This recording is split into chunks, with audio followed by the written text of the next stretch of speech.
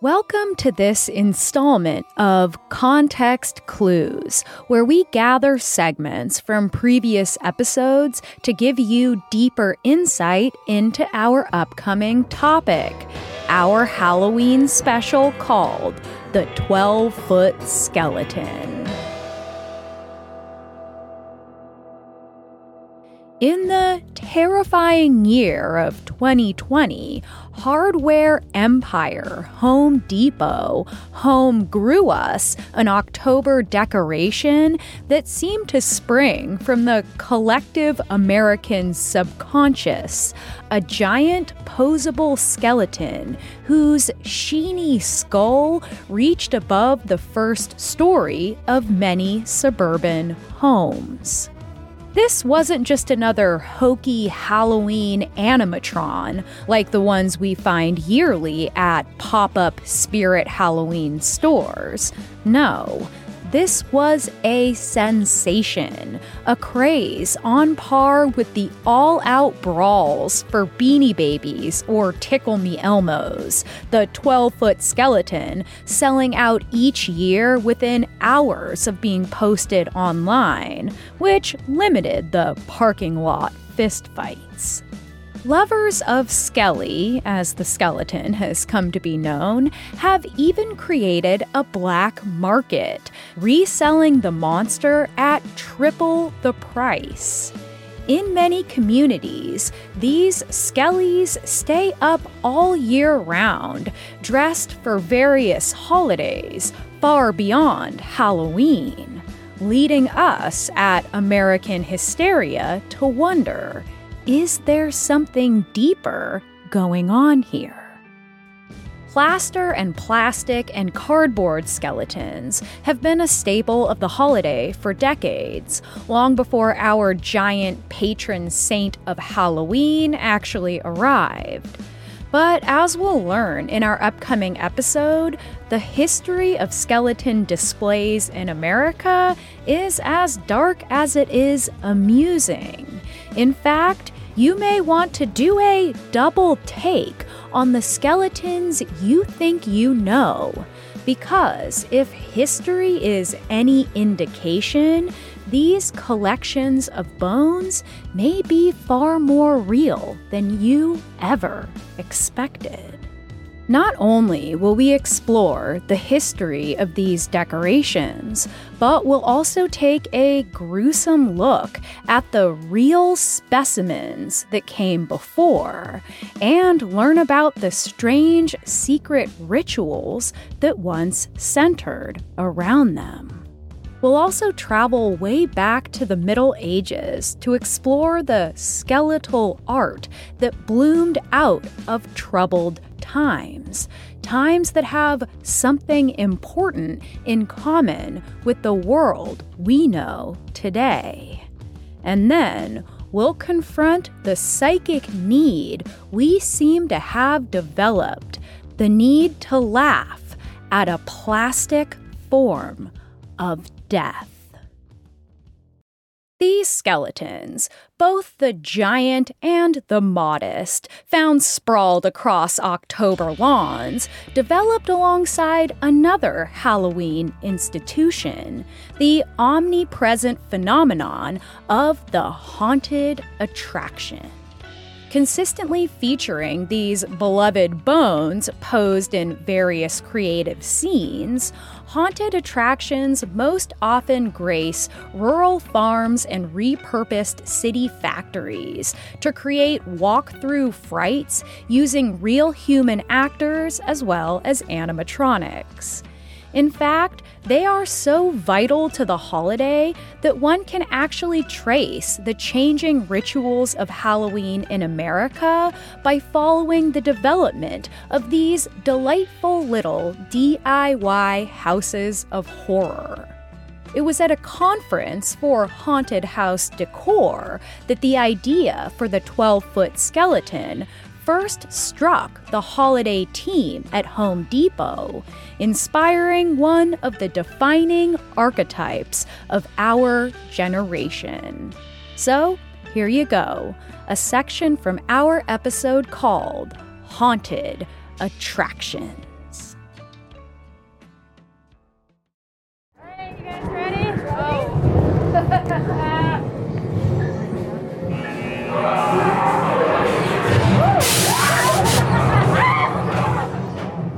Halloween as we know it is a mashup of the Celtic Samhain and the Catholics' All Saints' Day.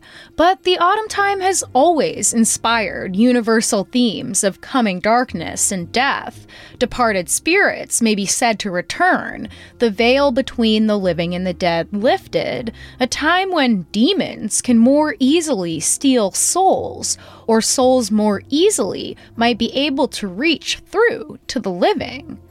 When Halloween was introduced into America, as you might guess, the Puritans sent it straight back to hell, but by the mid-1800s, things started to look a little more familiar. Halloween started to take its modern form. As scores of immigrants from Ireland and Scotland entered the New World, the boys and young men brought with them a veritable treasure chest of Halloween pranks.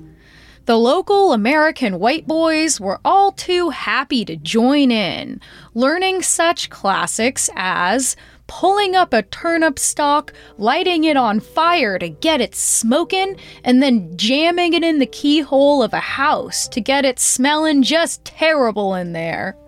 And boys will be boys, so the pranks kept cranking up, each year worse than the last. Roving packs of delinquents would string ropes across sidewalks to trip pedestrians, coat chapel seats with molasses, tie doorknobs of opposing houses together, knock over everything they could find, including occupied outhouses, lead livestock onto barn roofs and just tear up a bunch of crops, smear paint all over houses, explode pipe bombs, and in their most jackassian move, leave dummies on train tracks to scare conductors. By the early 1900s, these quaint rural pranks went into hyperdrive in crowded cities. Fire alarms were pulled, bricks were thrown through windows, curse words painted on houses, small fires were set that sometimes turned into big fires, and if you were dumb enough to be out on Halloween night, you could be jumped for treats. In Maryland in 1939, a little girl almost had to have her entire arm amputated because a boy hit her with a rock. In 1932, a man almost lost his eye when a teenager blasted him in the face with a rock. In 1929, an unhinged group of boys planted and then detonated dynamite on their high school campus. Several people were even killed by pranks that involved hiding dangerous objects on roadways. All of this malarkey was costing actual American lives and millions of American dollars in the middle of a Great Depression. Eventually, the adults had had enough, arming themselves with rifles, threatening death at the teenagers, and even firing shots at some of the rowdiest groups. From what it sounds like, it was basically the early 20th century version of The Purge, but real. And like The Purge, the mischief had been tolerated for that one night exclusively, with that boys will be boys attitude. Just let them get it out of their system. But by 1942, as America entered the Second World War, the adults of this uncertain nation just could not tolerate this shit anymore. A Rochester, New York superintendent put it this way in a letter to the editor. Letting the air out of tires isn't fun. It's sabotage. Soaping windows isn't fun this year. Your government needs soaps and greases for the war.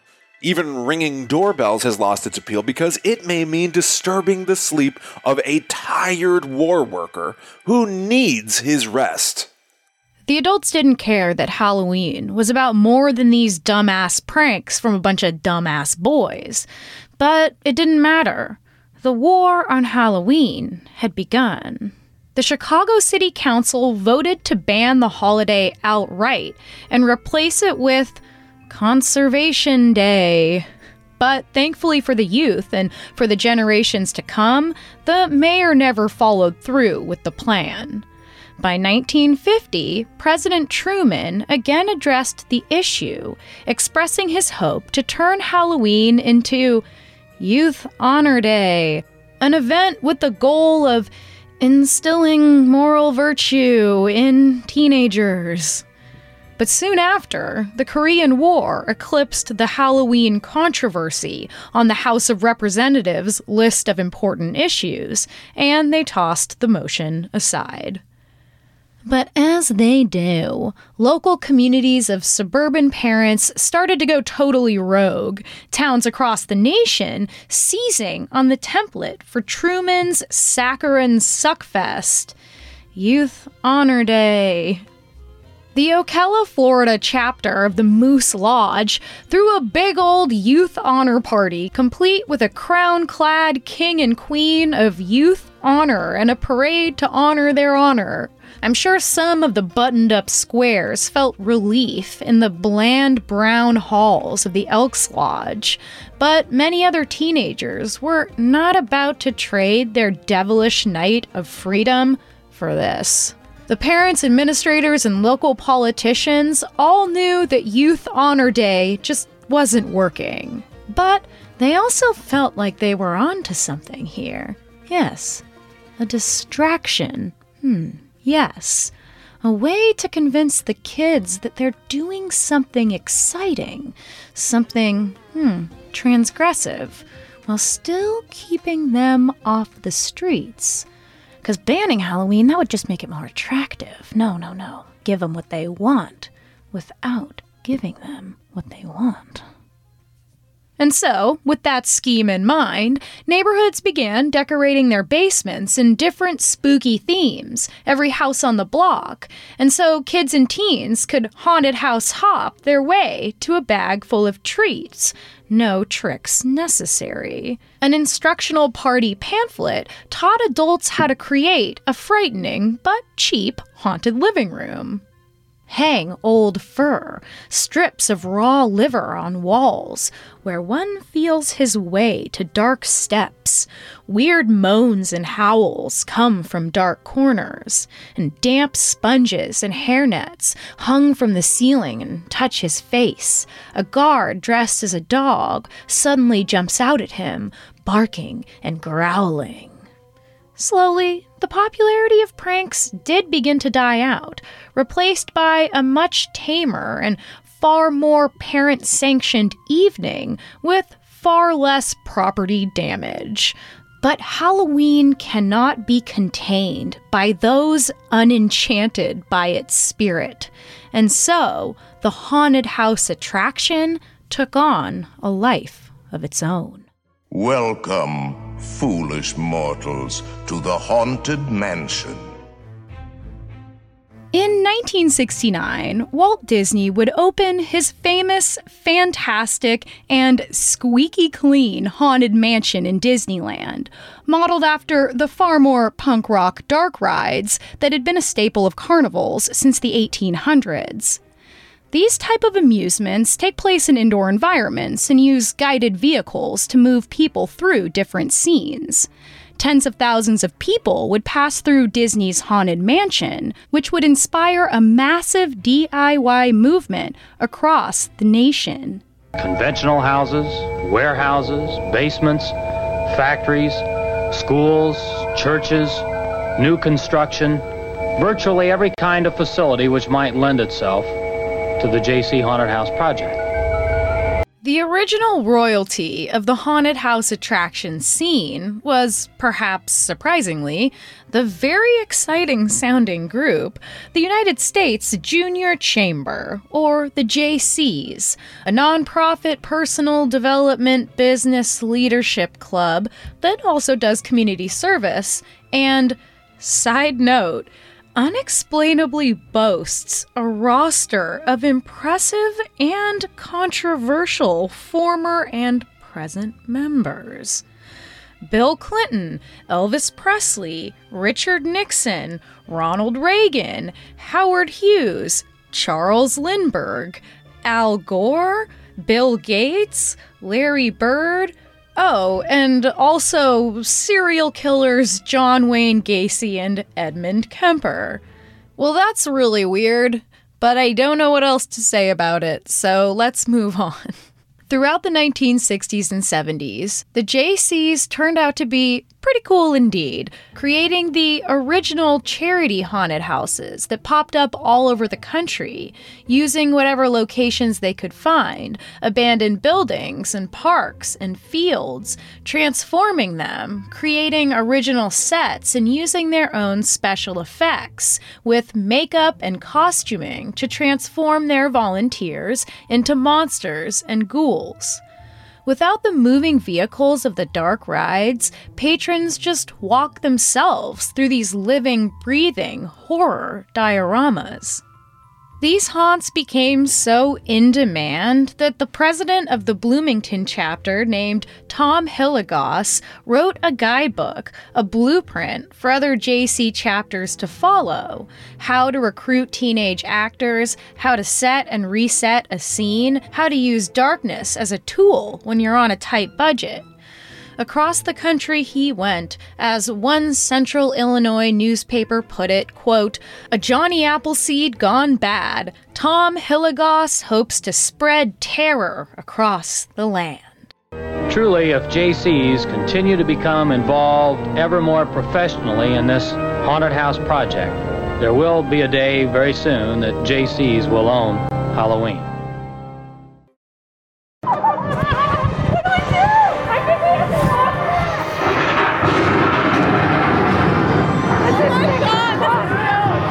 I so wish I could have gone to a place called Blood Manor. In the early 1970s, it became an infamous haunt created by a 24-year-old school teacher and former theater kid from Maryland named Itzy Atkins. He was turned off by the sugary tameness of Disney's Haunted Mansion, and the JC charity events just weren't living up to his ghoulish standards. In the early stages of Blood Manor's creation, Itzy Atkins knew that location mattered for two reasons: keeping the cost low and adding an extra mystique, some theatrical lore. When he found the right place, he knew: an abandoned nunnery in the small rural town of Ridge, Maryland. It was crumbling, dark, dank, and likely a little dangerous, but it was the 70s, so that was fine. He rented the Covenant from a local Catholic church and got right to work. Teaming up with another creative named Skip Smith, who had just created a haunted house in the local college basement, the two men set out to make Halloween history. And they got their funding after striking an agreement with the county. They would sponsor Blood Manor in return for the proceeds going to the Parks Department. Great. But something was going to be different about Blood Manor. Instead of participants moving through scenes, Itzy Atkins wanted to make the experience more interactive, to make the guests a part of the show. At Blood Manor, you could be chased and you could be touched. It was an immediate success. Thousands flooded to test their courage in the face of unprecedented theatrical gore, with scenes that included an operating room where blood-covered surgeons were amputating a man's legs. A British tabloid would dub the haunt the sickest show in America. I mean, the sickest show in America. And guess what? According to Itzy Atkins, it was Blood Manor that even gave us the most potently haunting haunted house tool of all, the gas-powered chainsaw, from which he simply removed the chain. Then they put fake blood into the oil tank that would spray out when the chainsaw was running. Quote, "You could scrape that across somebody's arm and they would think it was going into bone. The chainsaw always cleared them out." And it's true. It always clears me out. Suffice to say, the sleepy town did not like Blood Manor. They hated it, in fact, and tried multiple times to get it shut down, while newspapers ran indignant editorials that just sent more wayward youth to this new mecca of transgression. Blood Manor would run for almost a decade, with great success, popping up in different creepy locations every year. Urban legends about the manor abounded, too, with people recalling tales of teenagers hanged inside the haunt, about a fire that trapped a group of teenagers inside. But that last urban legend would soon prove prophetic, though Blood Manor and its fans would be spared. Because the civic-minded 70s turned into the business-hungry 80s, the charity haunt scene now had its competitors, entrepreneurs catching the scent of all that fake blood money. Following in the footsteps of Disney and the ante-up by Blood Manor, other theme parks like Knott's Berry Farm, or Knott's Scary Farm, and Six Flags began installing their own haunted houses with those major studio budgets, which meant they could hire professional actors and build elaborate sets with electronic effects and Hollywood-style makeup and costuming. The true nail in the coffin of the charity scarehouse heyday would come in the form of that fire on the night of May 11th, 1984, when the haunted castle at a New Jersey Six Flags adventure park caught fire with 29 people inside. To this day, it's unclear what started the fire, with Six Flags avoiding culpability by claiming in court that it was arson, the victims arguing that the park had not followed legal safety protocol. Citizens across the state and nation were outraged, horrified, with everyone agreeing that something had to be done. Won't somebody think of the teenagers? Lawmakers acted fast, enacting far stricter safety laws and building codes for commercial and charity haunts alike, which meant more expensive materials and location rentals. By and large, the nonprofit world just couldn't hack all the new regulations and potential fines and increased insurance. They were drowning in a sea of bureaucracy, and across the country, charity haunts began closing in huge numbers. More after this. The rumors are true. I do enjoy a feel-good meal I can slip into the microwave and watch it spin, especially when that meal is personalized and delivered right to my door.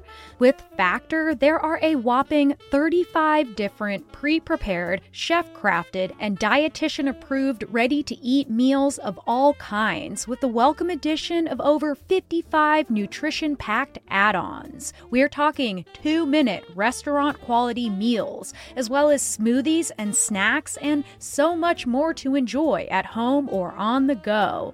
Baby, we've done the math. Factor's fast, upscale, ready-to-eat meals are less expensive than takeout and a whole lot faster when you are hungry right now. Get as much or as little as you need by choosing 6 to 18 meals per week. Plus, you can pause and reschedule your deliveries anytime. So head to factormeals.com/AmericanHysteria50 and use code AmericanHysteria50 to get 50% off. That's code AmericanHysteria50 at factormeals.com/AmericanHysteria50 to get 50% off. If you're like me, you've been shopping in the boys section for too long, and let's just say there is a limit to the quality you will find there. But just imagine upgrading your wardrobe with actual luxury essentials at unbeatable prices, like 50 to 80% less than similar brands. Quince only works with factories that use safe, ethical, and responsible manufacturing practices and premium fabrics and finishes. I ordered my partner an oversized cable cardigan, and I got a Milano-stitched oversized shirt jacket. But then they were so cute and honestly nicer than anything I own, so now we are swapping them whenever I say so. So indulge in affordable luxury. Go to quince.com/hysteria for free shipping on your order and 365-day returns. That's QUINCE.com/hysteria to get free shipping and 365-day returns. Quince.com/hysteria. And now, back to the show. In order to understand America's relationship to skeletons, both real and fake, it helps to understand our changing relationship to death itself.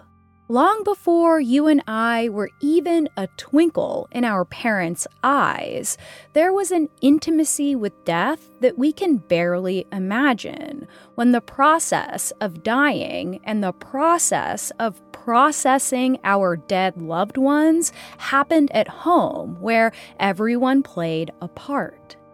But slowly, over the centuries, death became more and more distant, as did the bodies of those who had succumbed to the inevitable, then placed in funeral homes where burial became an extremely lucrative industry.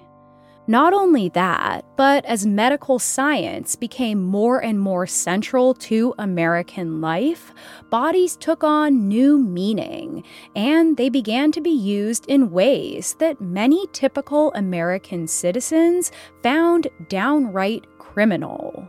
Students were in need of dead human bodies for dissection and education, and they used many different avenues to find the specimens they needed.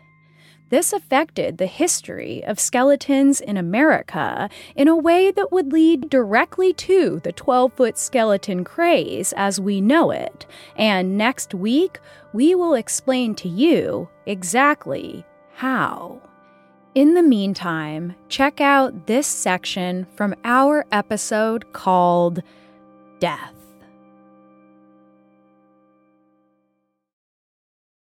There is a sprawling cemetery outside of Los Angeles that has long been called the Disneyland of Death, or as the LA Times referred to it, a theme park necropolis.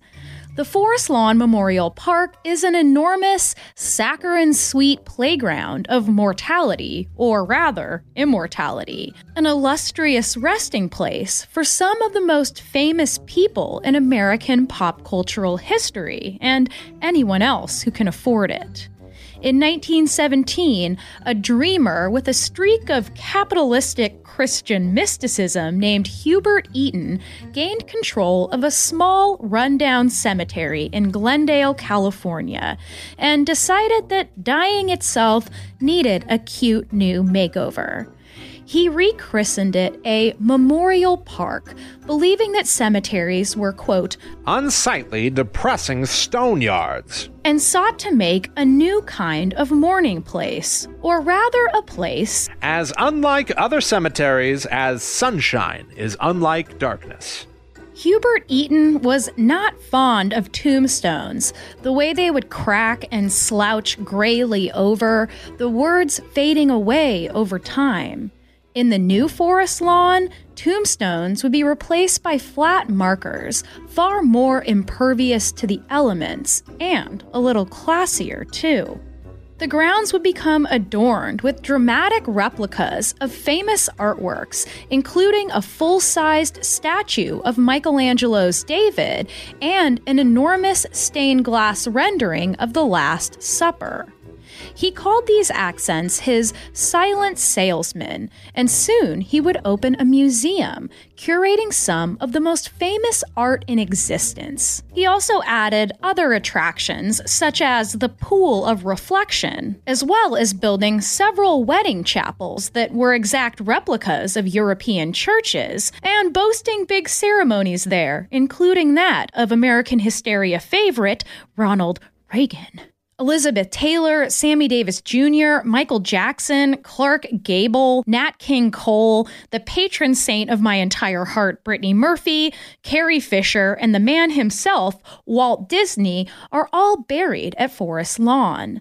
To keep the grounds perfect, mourners are not allowed to leave balloons, ornamentation, statues, or stones, and potted flowers must not exceed 8 inches in diameter, with cut flowers removed within 3 days.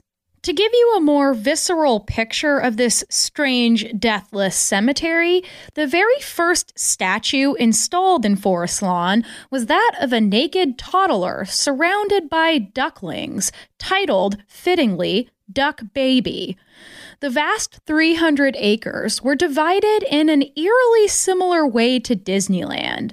There's Babyland, made for infants and shaped like a big heart, Slumberland for children and teenagers, the Garden of the Mystery of Life, Sweet Memories, Inspiration Slope, Graceland, Garden of Honor, Kindly Light, Gardens of Contemplation, and the Dawn of Tomorrow. Eaton also wanted to soften the language around death, to make it more pleasant.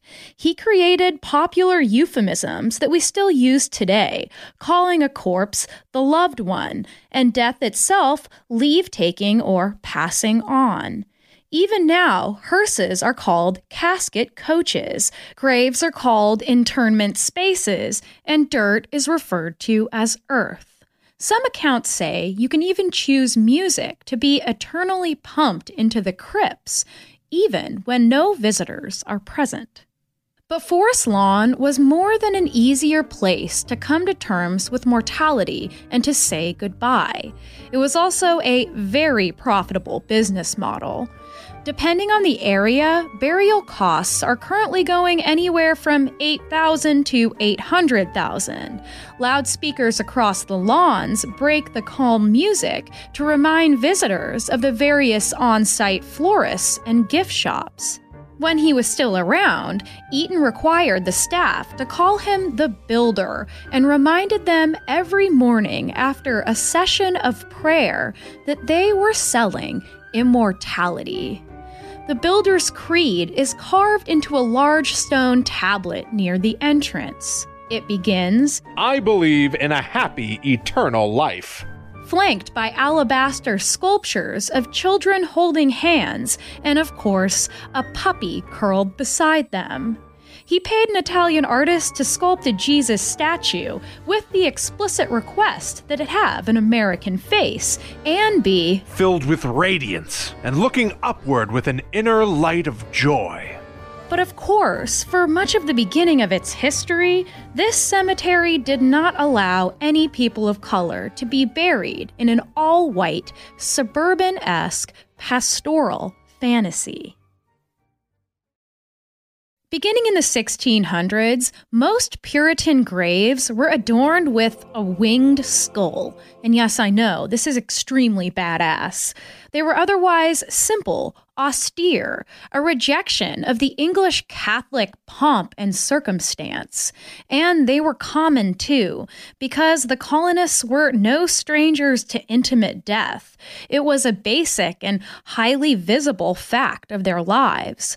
The death rate was incredibly high during their first century, and even by the time the settlements were more established, 1 in 10 children would die in their first year of life, and up to 40% would not reach adulthood.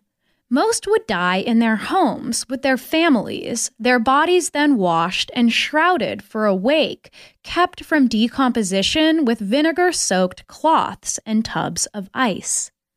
Facing death was twofold for the Puritans, something to be excited for at the potential of heaven and the confirmation of their goodness, what was known as the assurance of salvation. But since these are the Puritans we're talking about, after that sweet moment of assurance, it was straight into something called necessary doubt, lest one be lulled by vanity, what they called false peace. Throughout the following period, known as the Era of Enlightenment, science slowly began to take its place alongside the religious superstitions of the past, and bodies took on a new significance. Doctors wanted to understand how the body worked in order to figure out how Americans could live longer, how the dead could help the living. But this was not always a noble pursuit in the eyes of those outside the medical field. With the advent of public hospitals, medical students sought out the deceased to be used as experimental cadavers. Medical students became well known for their nightly tradition of grave robbing, which almost always meant exhuming the bodies of the enslaved, which they did without much public notice or care. But when this indignity extended to one white woman in New York City in 1788, the locals went absolutely nuts. It begins like this, or so the story goes. A group of children were playing outside a hospital wherein a medical student was dissecting a human arm. Annoyed by their chattering, the student grabbed the arm, hung out the window, and in a perfect horror movie scene, waved it at the children, telling a specific boy that it was in fact the arm of his own mother who had died recently. The kids took off in terror, and the boy immediately told his father what the student had said. When his father indeed found his wife's grave empty, he gathered a group of townspeople who shared his outrage and swapped stories about other gruesome and disrespectful experiments happening at the hospital, and eventually 2,000 people would gather and riot, breaking into the building and finding the macabre rumors to be true. They pulled several students out by the arms and forced them into the crowd until the mayor had them taken to jail, and the rioters threw rocks at the militias called in for crowd control. Up to 20 people would be killed, and the laws would then be reformed about just who could be exhumed. However, the petitions of the enslaved were largely ignored, and the process of medical testing on exhumed black bodies in some states lasted into the early 20th century. I have been struck by a piece of shell, and my right shoulder is horribly mangled. I know death is near, that I will die far from home and friends of my early youth. I pray my God to forgive my sins and feel that his promises are true, that he will forgive and save me. The Civil War would be perhaps the greatest influence on our modern dealings with the dead, with the national shock of nearly 700,000 bodies, as compared to less than 7,000 in the Revolutionary War. Battlefields were covered with the dead, and medics and soldiers were completely unable to keep up with identifying and burying the bodies in an honorable way. In just one day, during the Battle of Antietam, for example, 23,000 men would perish, their bodies lying out in the open for days. During the Battle of Vicksburg, the two sides called for a temporary truce because of the stench of decomposing bodies.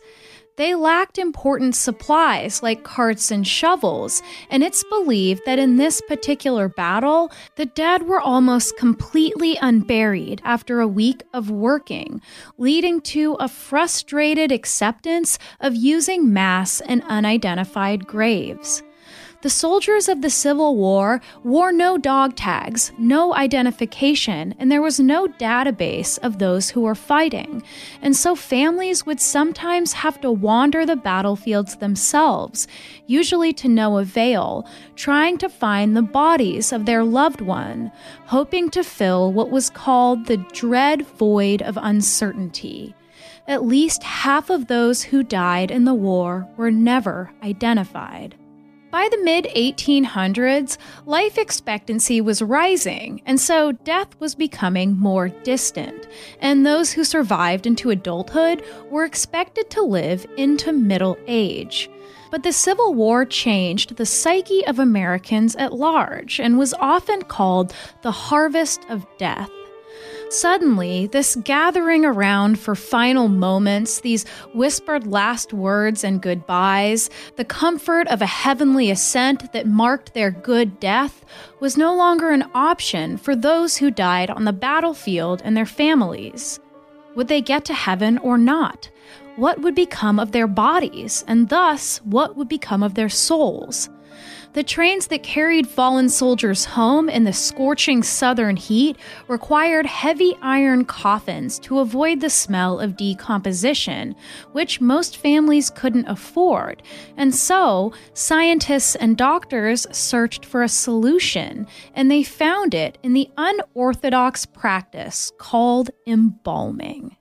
Undertaking before the Civil War was largely a city affair, focused on building and selling coffins, renting out hearses and funeral carriages, and selling mourning clothes and jewelry.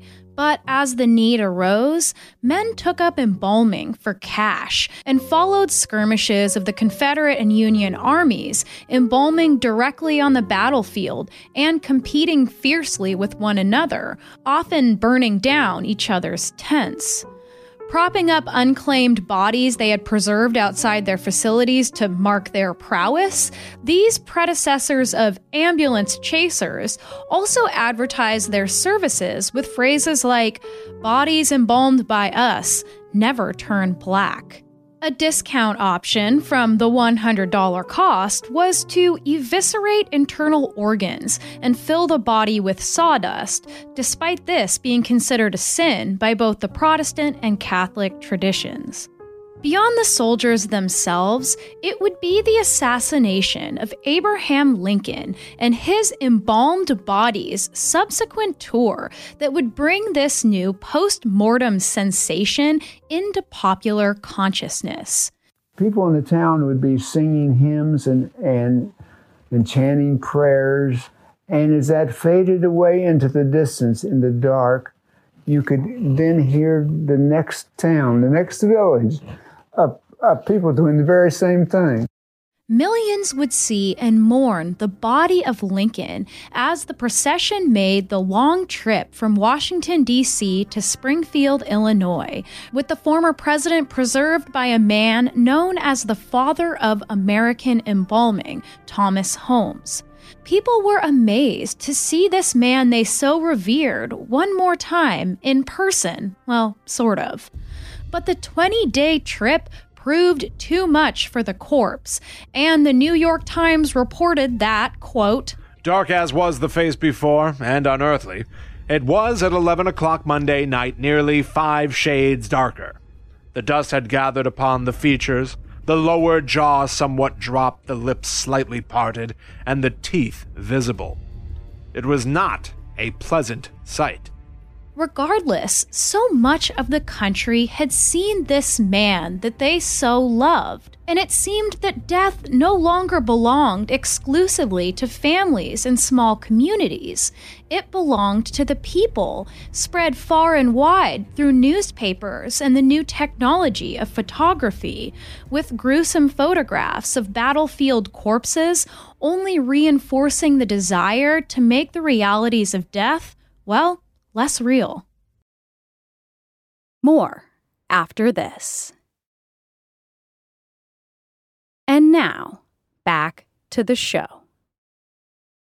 Intimately connected to the haunted attraction and the unreality of death is, of course, the horror movie, a genre that has frightened and delighted since the earliest days of moving pictures. In fact, the very first 12-foot skeleton was an invention of horror producer and gimmick king William Castle, who reigned supreme throughout the post-war years as teenagers and young adults flocked to the theaters not only to watch his campy B-horror and sci-fi movies, but also to experience the 1950s version of 4D. Only briefly mentioned in this upcoming section, the Emergo system was a huge draw when House on Haunted Hill premiered in 1959, promising that the skeleton villain of the movie would actually leave the screen and fly out over the audience, who laughed and screamed at this cheesy blow-up skeleton, with kids even trying to shoot it down with BB guns, or so William Castle told the press. As a man of gimmicks, it was always hard to tell exactly what was true and what was false. So now let's hear more about this abominable showman, the first inventor of the 12-foot skeleton, and his campy shtick that no doubt contributed to Skelly's future. Now here it is, a section from our episode called Horror Movies, Part 1. Studies have shown that there's a correlation between those who are more prone to anxiety and those who are most drawn to horror movies. Our overly anxious little research and writing team have each lived our lives obsessed with horror, in need of horror, and we do believe what the abominable showman, William Castle, said all the way back in the 1950s. A scream at the right time may save your life.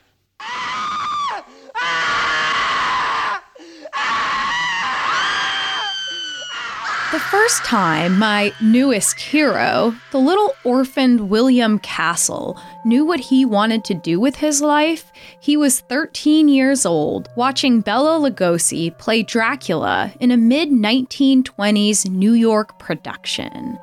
As he later wrote in his autobiography, I knew then what I wanted to do with my life. I wanted to scare the pants off audiences.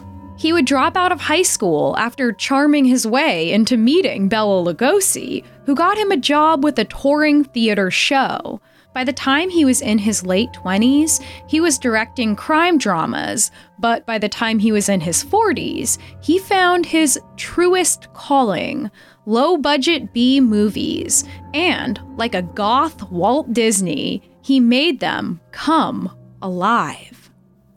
The master of gimmicks, or the abominable showman, as he was sometimes called, pumped out campy movies at a prolific rate about everything from killer cockroaches to haunted houses to an axe-murdering Joan Crawford. Often compared to P.T. Barnum, many of his films were accompanied by a kind of live action that incorporated the audience. The dreamy, creepy Vincent Price was a consistent collaborator with William Castle, starring in the 1959 smash, The Tingler, a story about a parasite that lives in every person, attached to their spine, feeding on their fear. The spine is crushed slowly when the host is afraid, and only when they scream, only when they unleash their fear, does the Tingler weaken. But now, here's the gimmick.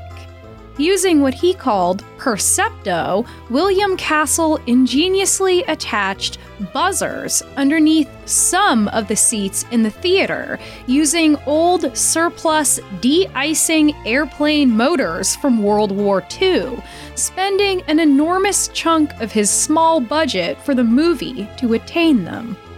At the climax of the movie, the screen would suddenly go black. The lights would go off into pitch darkness, cueing the projectionist to activate the buzzers, which would cause patrons to jump and cry out, while chilling screams shot out from the speakers. Ladies and gentlemen, please do not panic, but scream! scream for your lives. The Tingler is loose in this theater, and if you don't scream, it may kill you. Scream! Look out, it's under the seat! Ladies and gentlemen, it's under the seat! the Tingler has been paralyzed by your screaming. There is no more danger. We will now resume the showing of the movie. He planted in the audience fake screamers and fainters, with one woman carried out on a stretcher and loaded into an ambulance, passing the real nurses that were there in case of emergency. The film would then return with an assurance from Castle that the woman would indeed be all right and that the Tingler threat was neutralized. Castle would take out actual $1,000 life insurance policies on both any audience member who died from fright and also on the life of his leading man in Bug, Hercules the cockroach. He created Illusiono with a foil-tinted ghost viewer that you could look through to see ghosts that were not otherwise visible without it. As the years went on, Castle would continue to cultivate this eccentric persona, arriving at premieres in a hearse, rising out of an actual coffin. Paired with his film House on Haunted Hill was a big black box beside the movie screen, which, at the climax of the film, would pop open to reveal a cheesy 12-foot prop skeleton with flashing red eyes that would then soar over the audience using a wire. Kids returning for the second time, knowing the gimmick, would throw their popcorn and candy and soda fountain cups at the skeleton, trying to knock it down. People were having fun while being scared, and it seems like from the plot of The Tingler that William Castle knew how powerful it could be to choose horror, to control the fear by finding a way to let it out. Because how else were we going to make it through this life? Thank you so much for listening to this installment of Context Clues. And please make sure you come back next week for our Halloween special called The 12-Foot Skeleton. This was American Hysteria. If you'd like to get more of our show, you can head to patreon.com/American Hysteria, or you can subscribe on Apple Podcasts to get ad-free episodes as well as bonus content, including our other show, Hysteria Home Companion, where producer Miranda and I tell you stories from the cutting room floor of each topic. That's patreon.com/American Hysteria, or you can subscribe on Apple Podcasts. And another big, giant, huge way you can help our show out is to leave us a 5-star review on the app of your choosing. You can also leave us a message on our Urban Legends hotline at AmericanHysteria.com, where you tell us an urban legend that you heard growing up. And if it sparks joy within us, we'll do a full investigation and present to you all our findings. That's the Urban Legends hotline at AmericanHysteria.com. This episode was produced by Riley Swedelius Smith, and as always, I'm your host, Chelsea Weber Smith. Thanks, as always, for listening, and I hope you have a great week.